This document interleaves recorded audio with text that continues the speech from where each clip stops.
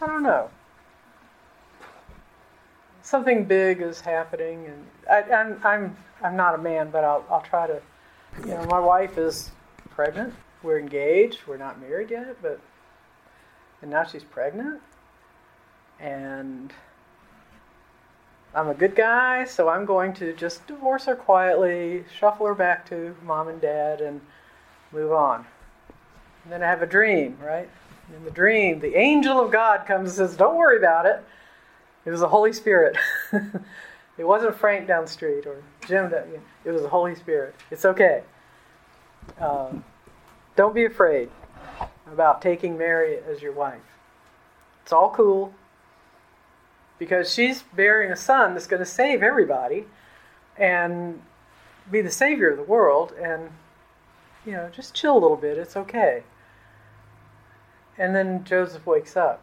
How do you think he would... given that information, this is stylized writing, right?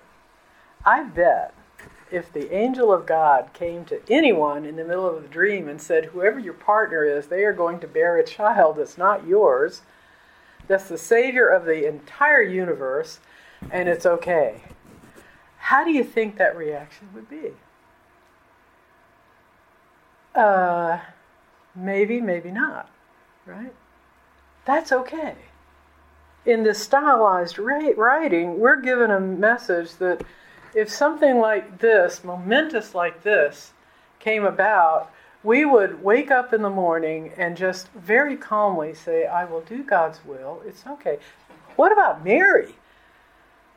This poor girl wakes up in the middle of the night, not in a dream, but there's this angel standing in front of her and says, be cool. You're going to have a son by the Holy Spirit, and it's going to be the Savior of the world. It's okay to have doubt. It's okay to say, oh my God, what? Wait a minute. Do I have any input on this? Can we talk about this? Where did this come from? Why me? And Joseph probably had very similar thoughts.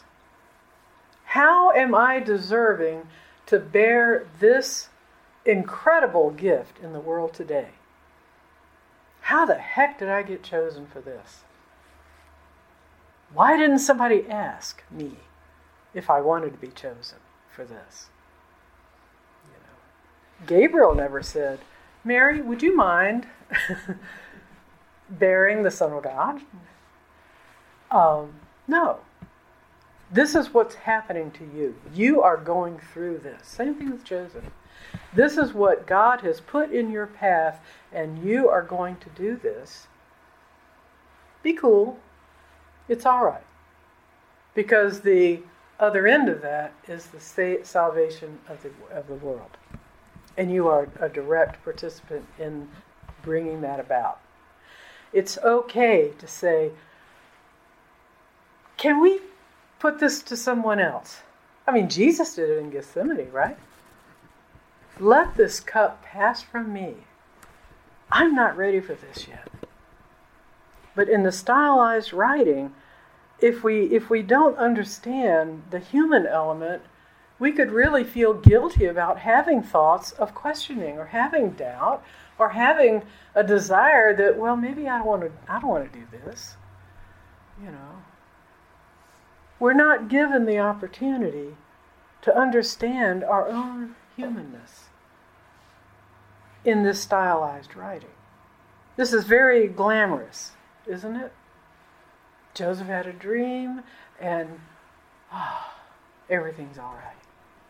And Mary is going to come live with Joseph and be his wife, and they're going to bear a son, probably more than one, who knows? Who cares, really? But this isn't our everyday experience. So let's allow for our understanding that this is stylized writing. This is what they said to fulfill the words of the prophet. That a woman, a virgin, would bear a son who would name him Emmanuel, which was not a common name back then. And that son would be the Savior of the world. Let us allow the humanness of these participants, the struggle, that Mary went through. When we sing our communion song today, Hail Mary, full of grace, gentle woman, mild and meek, that woman got on a donkey and rode 50 miles to have her census taken in the middle of, well, probably summer, but we celebrate in the middle of winter, when she was 9.9 months pregnant. There is nothing meek and mild about this woman. There's nothing meek and mild about Joseph. Let's allow for the strength of the humanness of these participants to enter into the story, because that's our story too.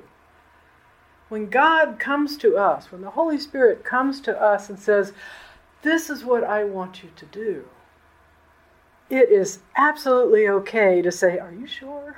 Can we talk about this? This is not what I planned for my life. I'm not sure I can do this. I'm not sure I'm even worthy to do this. I'm not sure this is going to even work. Allow for this, allow for the humanness to enter into the story of our own lives. And if anybody tells us, well, you should just thank God for the blessings that he or she is bestowing on you, and walk through whatever trial or tribulation or challenge or whatever with a smile on your face and it's okay. Well, no, in the moment it's not okay. Here was a man who was betrothed to a woman who he was going to have him in his home as a married partner, and she shows up pregnant. That has got to be challenging at some level to that man.